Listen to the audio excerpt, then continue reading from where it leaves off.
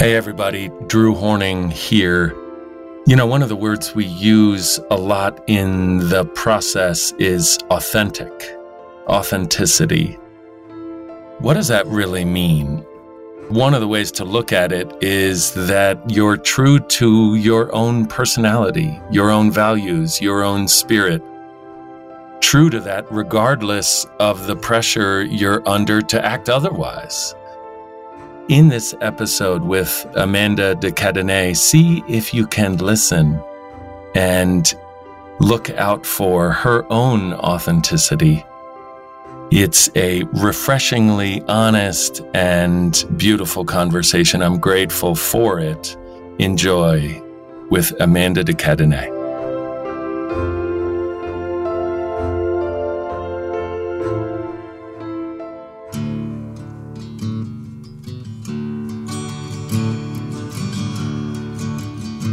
Welcome to Love's Everyday Radius, a podcast brought to you by the Hoffman Institute. My name is Drew Horning, and on this podcast we catch up with graduates of the process and have a conversation with them about how their work in the process is informing their life outside of the process, how their spirit and how their love are living in the world around them, their everyday radius. You know, Amanda, in researching you for this conversation, I'm just aware of all the things you do: journalist, photographer, author, founder, mother, advocate. You say so frankly on your website, you do a lot of things, probably too many things, but you're an advocate for equal rights. You interview people on your show, The Conversation. You write books. You raise your kids imperfectly. You're a photographer, the founder of Girl Gaze, and you love cake, and you probably don't get enough sleep. I definitely don't get enough cake or sleep. Yeah. So are you in the midst of your workday? What were you up to before this conversation? I'm having a very stressful day, and I am really doing my best to not be reactive right now. If I had a moment to use a Hoffman tool, I would be logging into my app and listening to somebody's calming voice. I don't know who, but someone who I find calming, who would be helping to move me from a reactive place to a more compassionate place. I love it. You're acknowledging the left road reactive as opposed to the right road responsive. Yes, I'm in it. I am in it. And there was no way for me to get on here without being honest about where I'm at. Well, maybe this is the perfect time to do a Hoffman podcast. I mean, when is it not a perfect time to do a Hoffman podcast? Because no matter how I am, that is okay. All right. How long ago did you do the process? I did the process 9 years ago now. I did Q1 9 years ago, and I did Q2 2 years ago. Well, thank you for reaching out to us and offering to be on the podcast. We're so delighted. And I know that you've interviewed so many amazing people on your own podcast. And I think that's what has me most excited about this conversation is your love of conversation. Is that true? Do you love those conversations on that podcast? You know, I have had a lifelong career of interviewing people. I started working when I was 16 years old. I spent a year in juvie from 15 to 16. And when I got out, I really needed a job, and I was somewhat unemployable, having just been in juvie for a year. And, you know, God bless the entertainment industry that was excited to take a chance on a girl who didn't have a high school GED, but who knew how to talk to people, which I largely learned from being in juvie. And I largely learned how similar we all are, even though our externals are different, that the internal experience and the emotional experience were all spiritual beings having a human experience. And I learned that at a young age because of being in juvie. So my love of getting to know people and of really looking for the connections and the similarities between us as opposed to the differences started young. It started actually as, I would say, a survival skill in order for me to work out who I could connect with in juvie. And so what started out as being a kind of, survival skill has really turned into a positive for me because it's enabled me to maintain a really healthy curiosity about people and about the human condition. And I'm genuinely interested in why people are the way they are.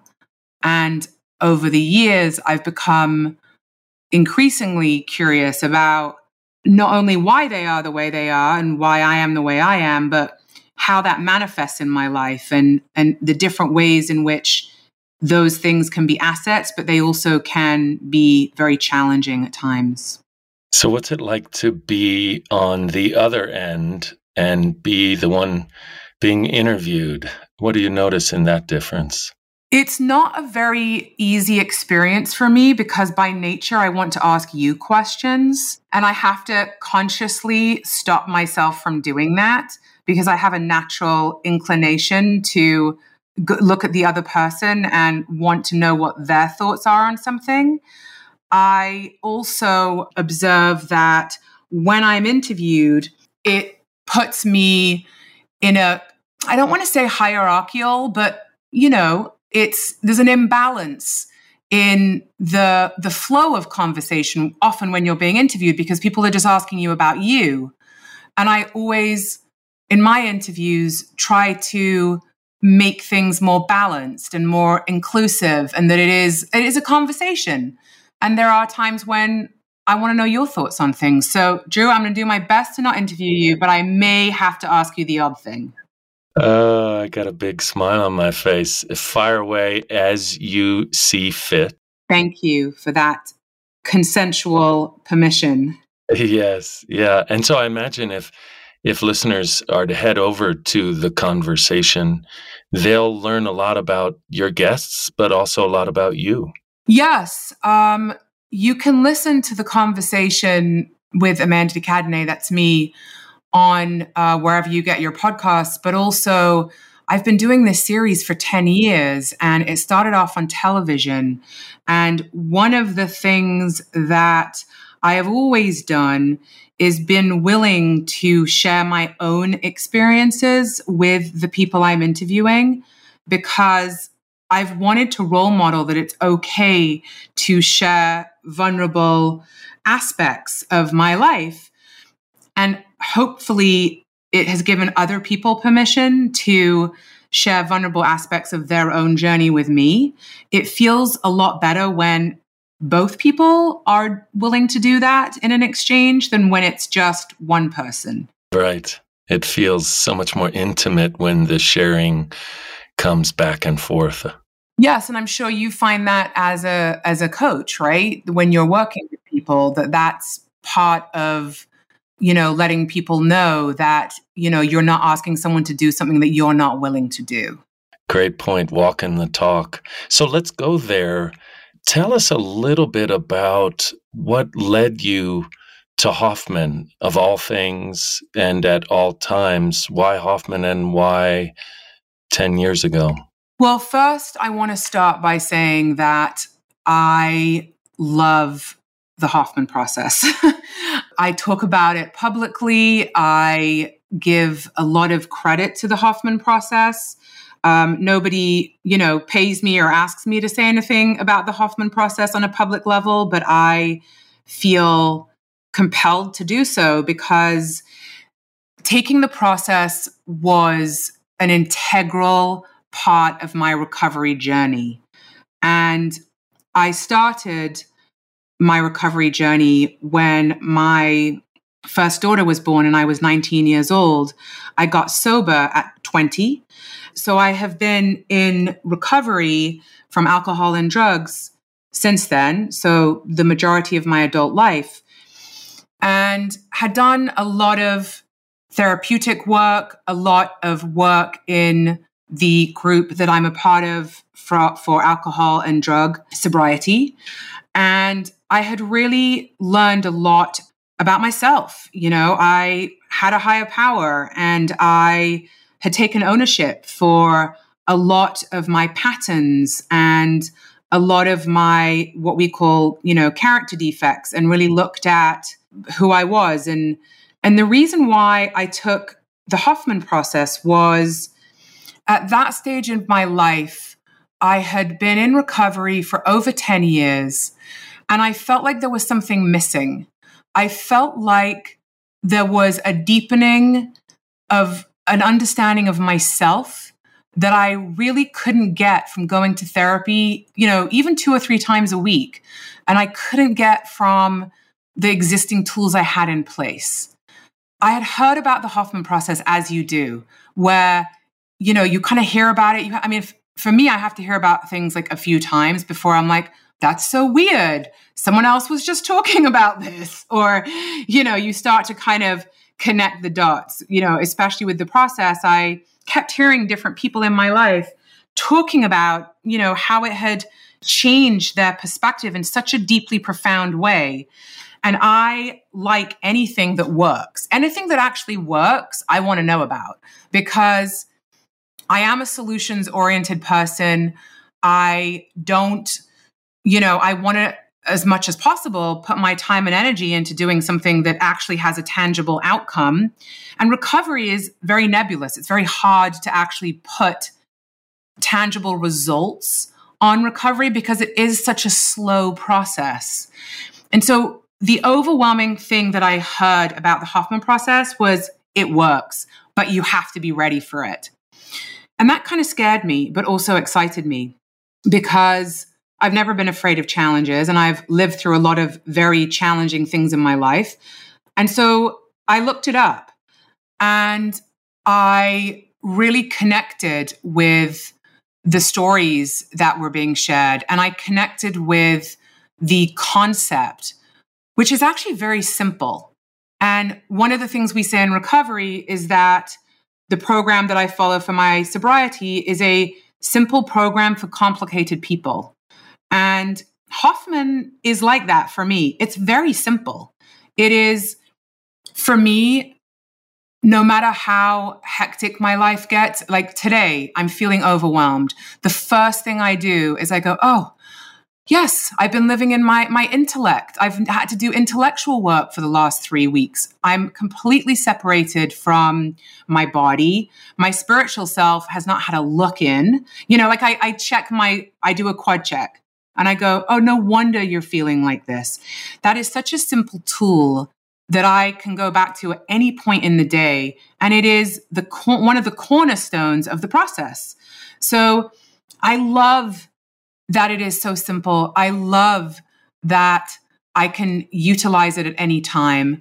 And the very immersive experience of doing the process did indeed put me out on the other side with a deeper understanding of myself and a deeper connection to myself and to the world. I mean, how incredible is that?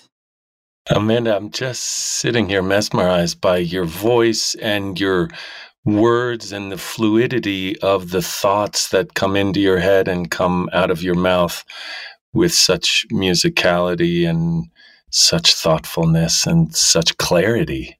Thank you, Drew.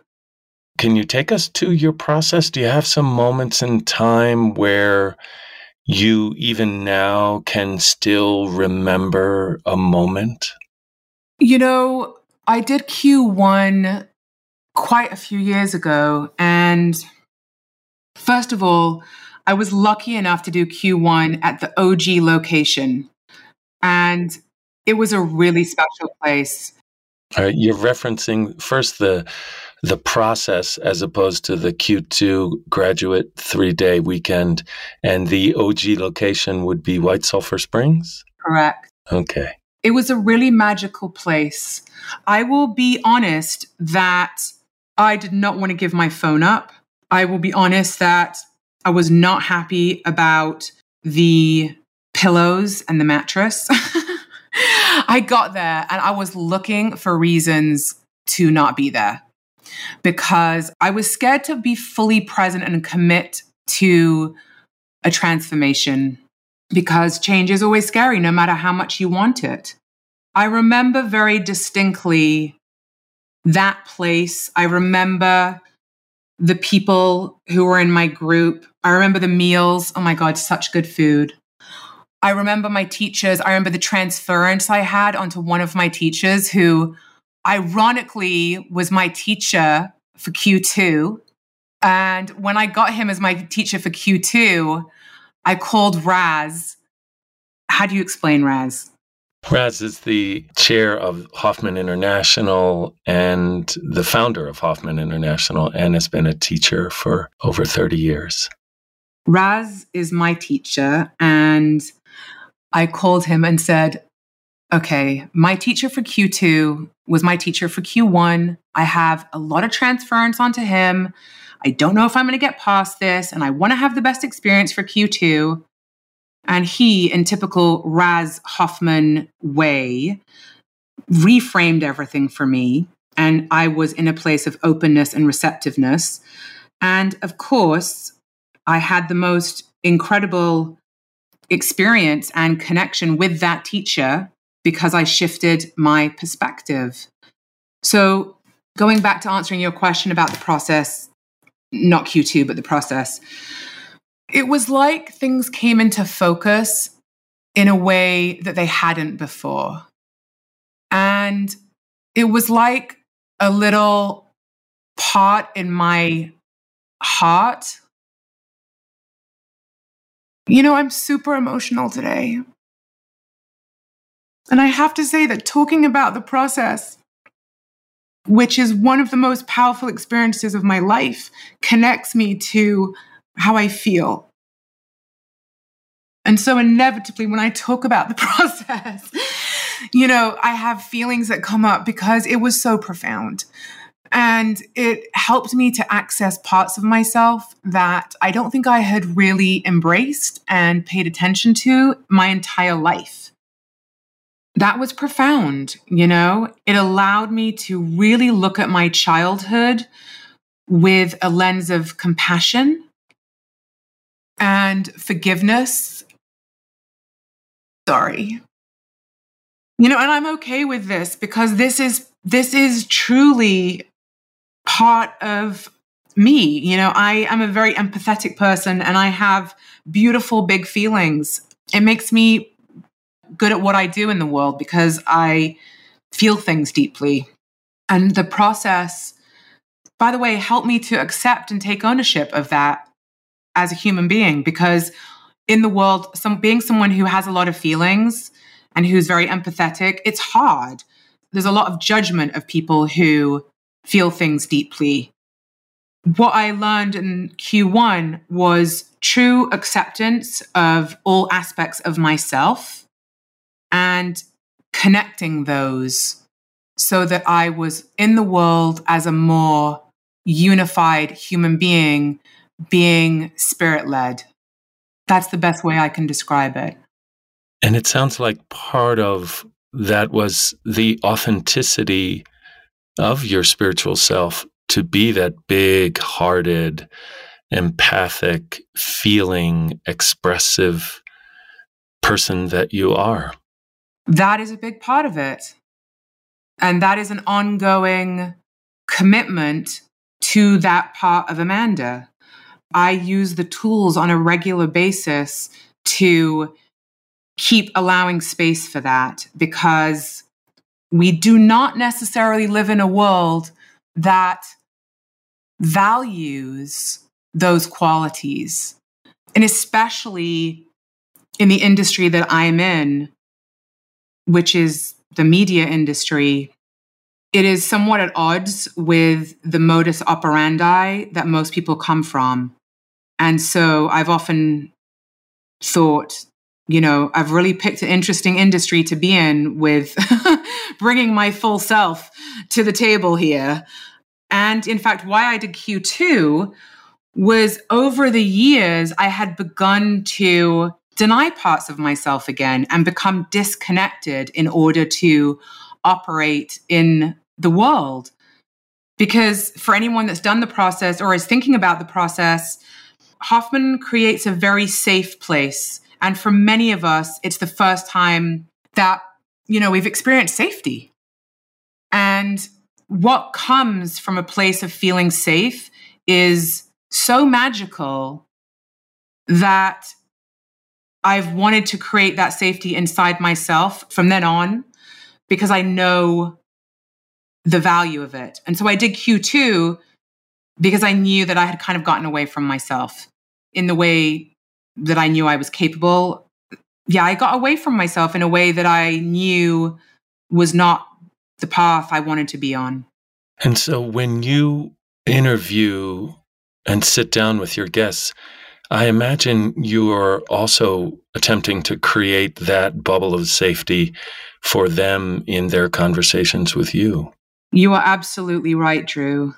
I want to create a space where people feel safe to be who they are without judgment, and to know that I am looking at them with curiosity. I am listening to them with curiosity. And I really don't have judgment. I mean, it's interesting. I've interviewed women for the last 20 years of my career. And I've interviewed women from our Vice President Kamala Harris to people like Lady Gaga, and I mean, just so many incredible, Alicia Keys, just amazing, amazing women. And well, let me reframe this. What I've decided to do is to interview men over the last year. And that is the series I'm about to launch. And people have asked me, why are you interviewing men? Don't you feel men already have a platform? And they do, but not in the way that I've tried to create. Because to have a space that is not judgmental and is really seeking to understand, like I am really seeking to understand where men are at, because they've had a monumental cultural awakening, which is a great thing. But masculinity, the original concept and constraints of masculinity have been shattered. And if we are to reconstruct masculinity in a way that is healthy and is supportive for not only men, but all genders, then we need to have men's voices help shape that narrative. It's no good women sitting in their space saying, this is what men should be doing. Great. But if men are not involved in that discussion and that planning and ultimately that execution, what good is that? And so the space I've been creating for men to speak is one of acceptance and curiosity and lacking in judgment. And I have to tell you that the conversations I've been having, whether it's with Matthew McConaughey, who is, a world-renowned actor who had so much to say about masculinity, about toxic masculinity, about the things, the qualities in a man that he found admirable, about how he talks to his kids about consent, about how he was taught about consent by his father, how he navigated a very traumatic experience as a child and how that shaped him. The things that he was discussing, which I think need to be discussed, were so beautiful and so fascinating that it's an interview that you don't normally hear men speak in this way. He's just one, but there's many men I've spoken to who have shared incredibly insightful, vulnerable insights about themselves and about men that have just blown me away. It's beautiful. I imagine part of the reason you want to do that is because you get to curate the environment, the questions, and push them a little bit towards what you want to talk about, the important things that need to be talked about. And so that feels like so much curiosity that you bring to your conversations, and yet also a lot of leading in terms of who you bring on and what you talk about. You're pushing dialogue about subjects into the culture that aren't necessarily what's being discussed in the culture. You're absolutely right. And that is my objective. And I very much pick the people based on what they can speak to. Now, what I hope they can speak to, a lot of the time, well, all of the time, every single interview I've done, the men have spoken about something that they had not previously discussed on a public platform. And I don't know what that thing's going to be because obviously it hasn't been made public yet. It's a point of view, it's a perspective, it's an experience. But I know that there is immense value in men not only showing their strengths, but also their vulnerabilities.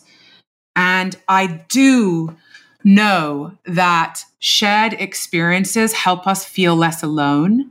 That has been true for me. And I very much want to center certain conversations. So I ask questions around the topics that I think are important. There's a through line of conversation topics that kind of have bubbled up.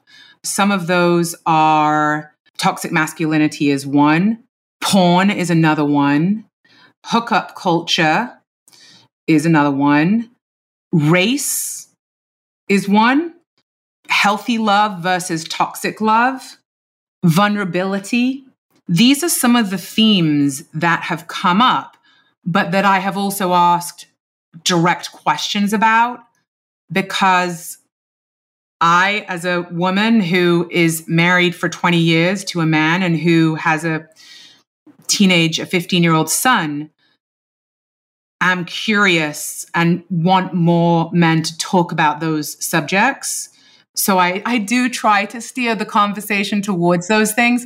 Some people are less interested and they change the subject and I try to push them back to it. And ultimately I let them lead because it is a collaborative experience. But, you know, those are the subject matters that I feel some of them, I'm sure as I keep interviewing, there are more that are going to come, there's going to be more common threads that show up. But those are just the first ones that have kind of bubbled up as through line themes. In your interviewing women, as you look back on that chapter of your conversations, who stands out to you? What conversation stands out to you as one that was heart-centered and vulnerable and really transparent about what was really going on?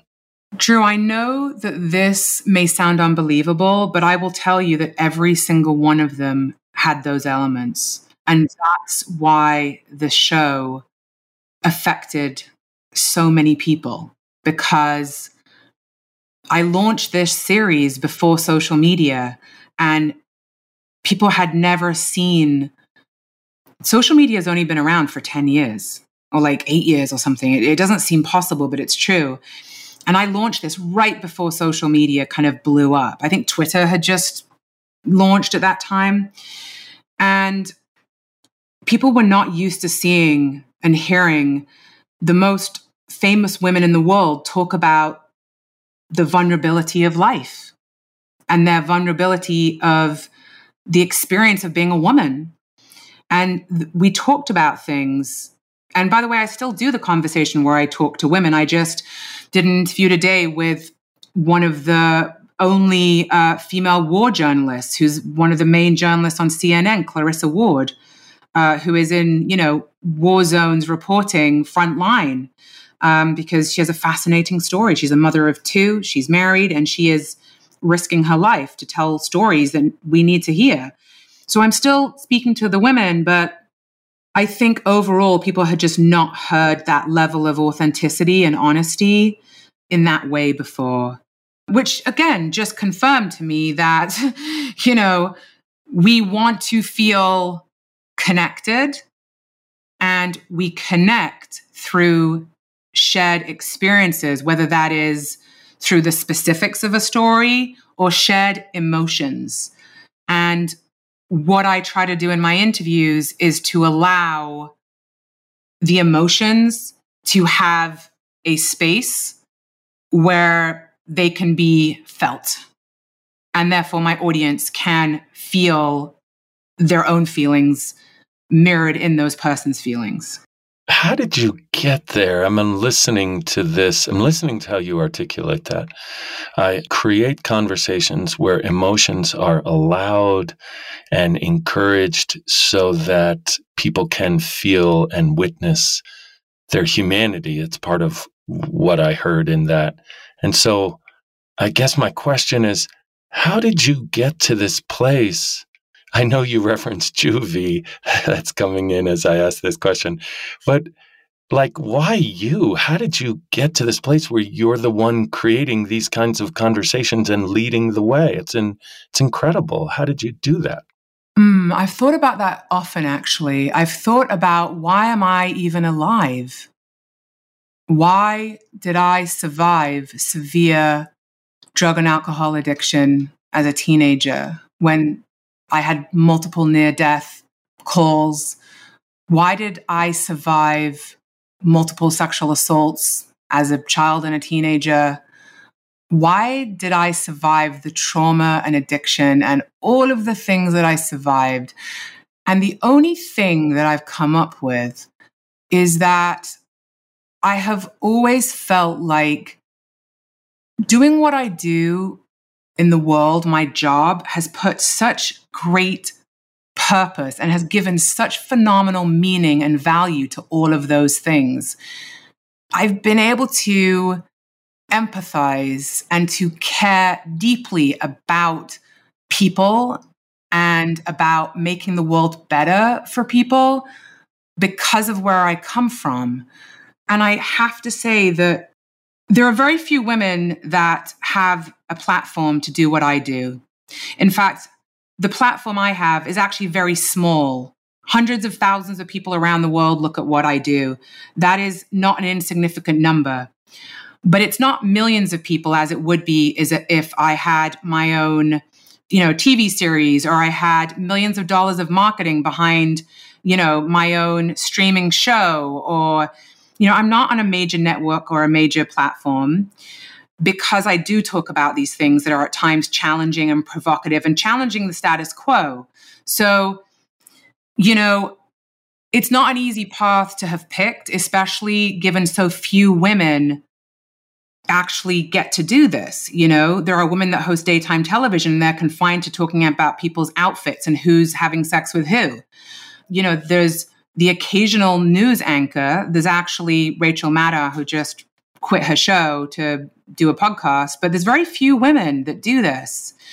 And so why did I pick this? Because I definitely could have had an easier time doing something else. And I do periodically, when it's really gets tiring in the trenches, think, why did you choose this, Amanda? You really could have chosen something else. But I feel like it chose me.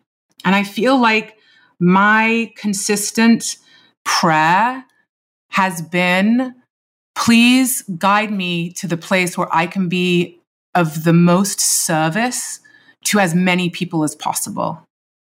Please utilize all of my skills, all of my abilities, all of my blessings in service of helping other people. And whatever that looks like, if it's I'm writing a book, I'm making a TV series, I'm doing a podcast series, I'm writing an article, I'm whatever it is, I know that that is what I'm supposed to be doing.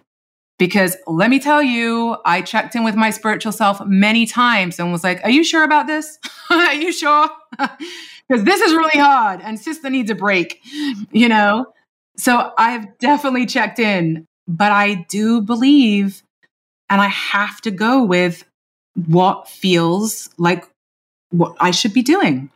I've said to students and graduates in working with them around connecting to spirit, that there is hard work required to get to spirit and finding your way to your essential nature. But once you do get there, all you have to do is listen. And I hear you listening and being guided by when you say, it chose me. Is that how you see it? That is how I see it. You know, the Hoffman tools, I was joking, I sent Raz a photo the other day of me at the airport with my earbuds in, doing a hand on heart meditation. This is a moment of suffering, a Kristen Neff, little meditation.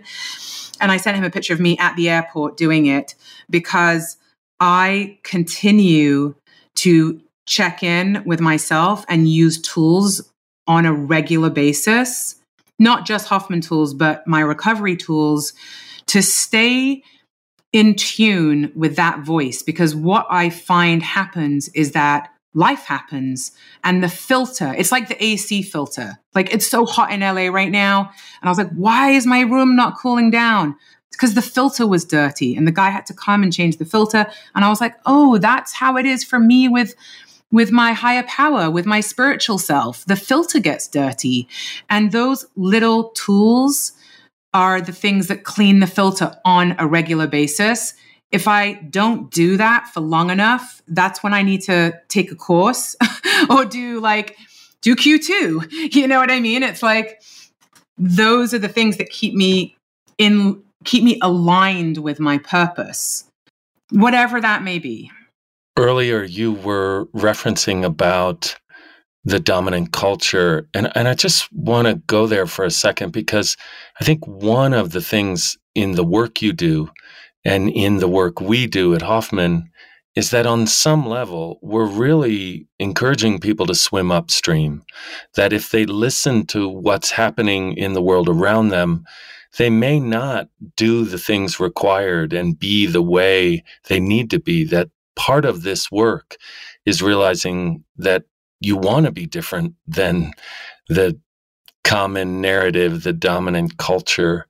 And so how do you see that in your own life and in the guests you interview, that this is really swimming upstream, going in a different direction against all the narratives that we're fed every day? I live that every day, Drew. I wish that our culture supported this kind of work anywhere close to the way it supports earning money. Because I sort of feel like if we could flip the priorities, people would be earning money in a much gentler way, because they'd be connected to what their calling was in life. And when people are connected to themselves and one another, I think it would just solve a lot of issues, because, there's less violence, there's less anger, there's more collective consciousness that is positive and loving. And I have been okay. I'm okay with being an outlier. I'm okay with being different. I'm okay with not being fitting in with what culture prioritizes, because I did that when I was young. I was successful as a young person hosting live late night television, and I was the product of popular culture. And I was fortunate enough to have success at a young age, right after I was in juvie. And I was just as unhappy as when I had gone into juvie. And I thought, oh my God, this is terrible. This is terrible. I have got all the outside stuff. I'm married to him.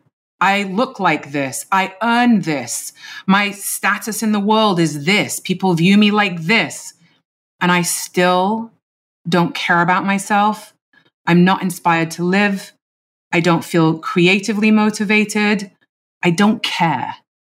And it was so devastating to me that I had achieved what popular culture told me would bring me happiness, and it didn't goddamn work. And I'm so grateful that I got that lesson firsthand, because a lot of people don't get to have those experiences and they just wonder. They're like, oh, maybe if I was really famous, that would make me happy. And I got to have all those things. I got to have all of those things at a young age, at 19. And I was miserable. I was spiritually bankrupt. And that is why I'm okay with being uncomfortable and doing the work, because I know what the other way is. The other way is not the answer. I know that. If I hadn't have had that experience, I don't know that I would be so okay with how much work it takes. And by the way, that's not to say where I don't, like, I interviewed Gabor Mate a few weeks ago. Oh God, just the grandfather, along with Bessel van der Kolk and Peter Levine, of trauma work and trauma recovery. And I was saying to him, do you think is there ever going to be a time in my life where I don't have to do so much work to not be impacted by my trauma, by my reactivity, by my dark side? Is there ever going to be a time where I'm completely free from it? And the truth is, I don't think that's going to be the case. I think it has lessened immensely. I think that I've learned many tools, but I still have growth periods, of which I've just come through a year of one of those periods where I'm just on the tail end of that. I was like, man, I haven't had to work this hard since I just got out of juvie. Like, what is going on? But like, that's the path you pick. You pick to be asleep and, follow what everyone else thinks is going to bring you happiness, or you choose to say, no, that's not the answer. I'm going to find out who I am. I'm going to live authentically. Come what may. Come what may. Do you ever, this is a random question, but at the beginning of this conversation, you referenced what you learned in juvie and the curiosity you developed in trying to understand who these people were. And have you ever gone back to the building or the campus and looked back at that period of your life? It's interesting you bring this up, because I'm actually developing a scripted series right now that is focused on those teenage years of my life growing up in London in the 90s. And I'm revisiting the social worker's notes that she took. My caseworker wrote extensive notes, and I am reading those notes. It's taken me about a year to get a quarter of the way through, because it's so sad and it's a lot to process. I wasn't able to do it before now. I mean, I started about a year ago, but it's something I wanted to do. And I'm actually in the UK in November, and I am going to go back to the facility for the first time. And I want to have that experience because I want to be able to, as an adult, so much of the kind of Hoffman work and trauma work is reparenting and reparenting ourselves.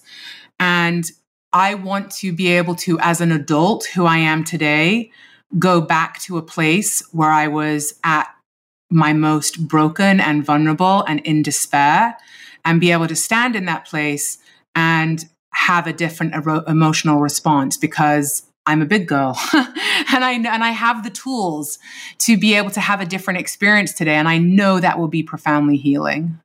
Very much like what we do in Hoffman, where we ask students to go back in time and be with that little being.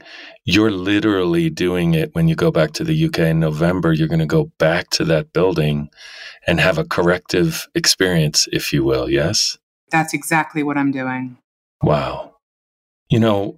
As a straight white male, I know that the messaging I get around what it means to be me in the world is part of it is comfort. You have a right to comfort. And no one has ever said that to me, but when I hear you talk about the messaging that men get. And I know in my work with students and grads that the step onto the right road, the first step on the right road, people tend to think is one of exhilaration and excitement and connection to spirit. And in reality, it's one of discomfort and awkward and a little confusion and odd or weird. It can feel a little disembodied. And I think we have to embrace that and message that that first step is actually an indicator that you're on your right road. What is your take on that?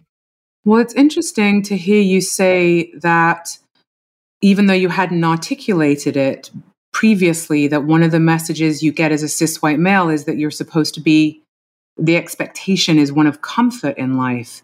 And that resonates with me. I'm like, yeah, that makes sense. So that's what, the messaging that you will have, the culture will have given you, because this is the cis white male world and you run it and it's prioritized and set up for you. And if you think about so much of life, it's about being comfortable. Like all the things we're sold, all the products, it's going to make it easier for you. It's going to be less aggravation, washing your dog or taking care of your car or, looking good or whatever it is. It's just about ease and comfort. You know what I mean? Efficiency, ease, comfort. It's all about not struggling. And I think you're right that advocating for discomfort being an experience that is actually desirable. Like just because you're uncomfortable, it doesn't mean that's a bad thing. In fact, to your point, most often when making a healthy change, a positive change, it's so uncomfortable because you're taken out of your comfort zone. That's why we say the comfort zone. It's like you're out of your comfort zone. You don't know anything. And we build comfort zones to feel safe in the world. And a lot of the time, they're maladaptive comfort zones. And so once you start doing this work, and certainly with the process, all of those maladaptive comfort zones and narratives and patterns that we've created to survive, it's not anyone's fault. It's like survival skills that for a long time kept you alive and kept you safe. But at some point, if they're maladaptive, they're going to start to kill you. And that's when, as Hoffman so beautifully says, when you are ready for change, you get to Hoffman. But it is not for someone that is not ready for change because it is uncomfortable. You have to go through the discomfort. Part of the antidote to discomfort is compassion. We talk about that in the process a lot. And I think what's also true, especially for straight white men, cis white men, is humility, humbleness. Like this is an indicator of your humanity. So let's be humble with what is being revealed to us and not see it as some character defect that we need to cover up. Humility is not considered a strength. Overall, in some circles, of course it is. But for the average boy growing up, not just in America, around the world, what he is being bombarded with is money, success, women, affluence, assets. It's all that stuff. Nobody is saying seek humility as much as you're seeking private planes. You know what I'm saying? It's like, I would like a private plane with the word humility painted on the side of it. That's what I would like, please. So, I'm trying, I guess, like I always joke that what I do is I make things that are a vegan protein bar in a Snickers wrapper. That's what I do. It's nothing fancy. At the core, I'm giving people something that is good for them and it's nourishing. But on the outside, they think it's a Snickers bar. And so they're like, oh, great, Snickers bar. But actually, they're like, oh, I don't feel like shit when I consume this. I actually feel better. You've been able to make things palatable that other people haven't. What do you think the secret of that palatability is? Like, how do you make something that isn't tasty?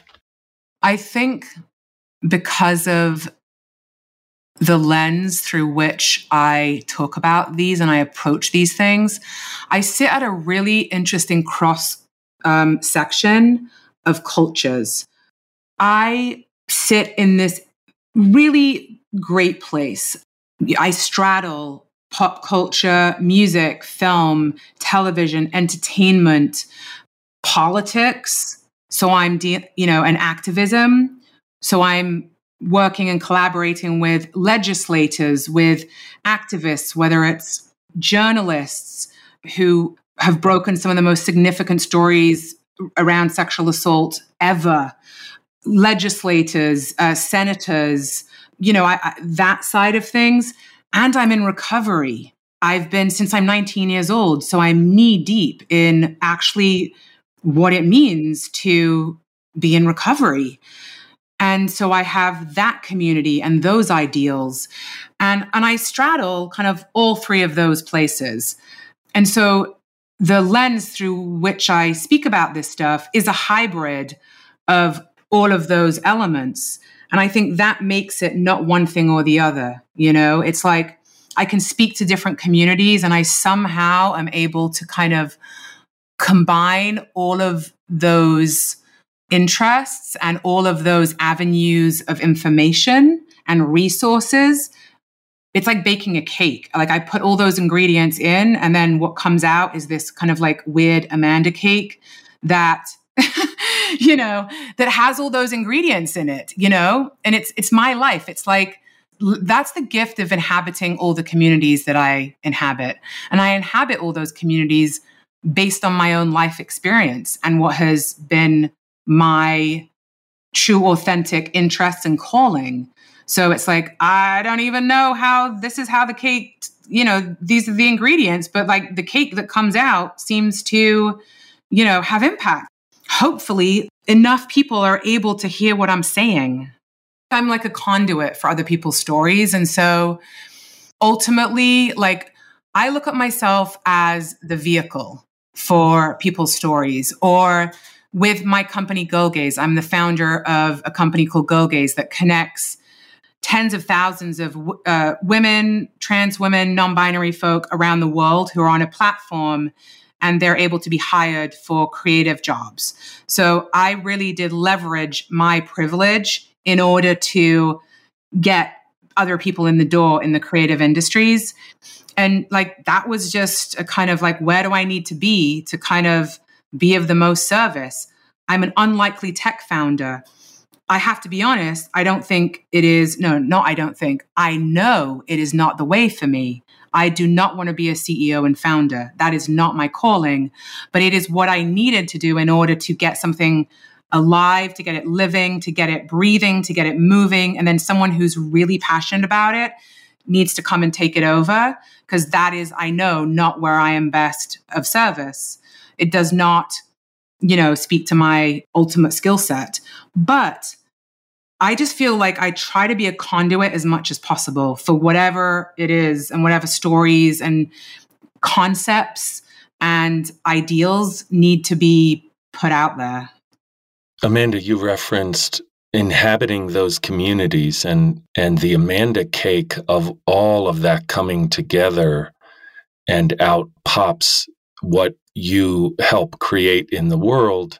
And when I heard inhabit those communities and all the different cross sections of the cultures that you stand at, the crossroads, what I also hear is that in the conduit that you are being, you're also inhabiting the internal communities inside of you, owning all of what's happening in your internal world, including the stress of how you showed up, it not being a good day, the tears and the vulnerability as you reflected on your Hoffman experience. What's it like to bring all of your internal community out to this external community that you've come to know so well in this conversation? It's a really great observation. It's the only way I want to live. I don't feel like I do have a choice. Every day I have a choice to bring all of myself or only parts of myself. You got to read the room, obviously, right? If I'm doing a podcast for Forbes, I am certainly not going to be bringing my emotional self to the degree that I would when I'm speaking to you right now on the Hoffman podcast, where you have to read the room and you have to know, oh, it's safe for me to bring this here. It is not here. Here I need to lean on the intellectual part of myself. Here I can let my spiritual self run free. Like, you got to know where and when is really important. And that comes with time and experience. But ultimately, I am working on, and I'm continuing to work on, allowing all aspects of myself and my experiences to come with me wherever I am. I kind of look at it like sometimes I dial this one up and that one down. Sometimes these two are dialed up and that one's down. But knowing myself and knowing all the different parts. I love, Richard Schwartz's work with internal family systems, which is when he talks about parts and our internal parts. And, I very much relate to that. It ties into Hoffman work with our aspects for our quadrinity. I am working on being as whole as I can in as many situations as possible, whilst reading the room. That is what my focus is in September 2022 when we're recording this. Reading the room while also staying true to your essence, your essential nature. Yes, because that is what people will connect with. That is what makes people different. Everyone's unique. Everyone's true nature is different. And yet all of our true natures speak a similar language. So when you show up with your true nature and I show up with my true nature, we can speak and connect in a way that is only reserved for when you show up with your true nature. And I believe that that is the place where the conversation, the inspiration, the choices that are made are divine. Amanda de Cadenet, thank you. How are you feeling at the end of this conversation? I'm so grateful.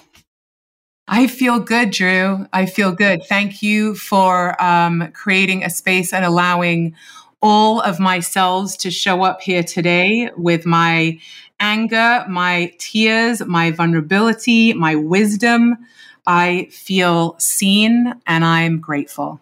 Where are you headed to as a mom and a CEO and a host? What's the rest of your day hold?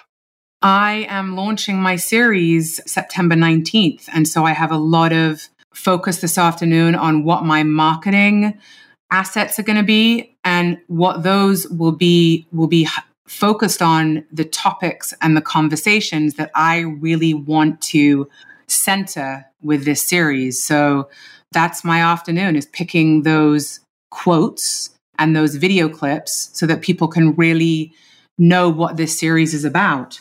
And for our listeners, we will fill our show notes with all kinds of fun, informative links to your work and anything you referenced during this conversation. Oh, that's wonderful. Thank you so much, Drew. Thank you for your time. Thank you, Amanda. Okay, bye-bye. Bye-bye. Thank you for listening to our podcast. My name is Liza Ingrassi. I'm the CEO and president of Hoffman Institute Foundation. And I'm Raz Ingrassi, Hoffman teacher and founder of the Hoffman Institute Foundation. Our mission is to provide people greater access to the wisdom and power of love. In themselves, in each other, and in the world. To find out more, please go to hoffmaninstitute.org.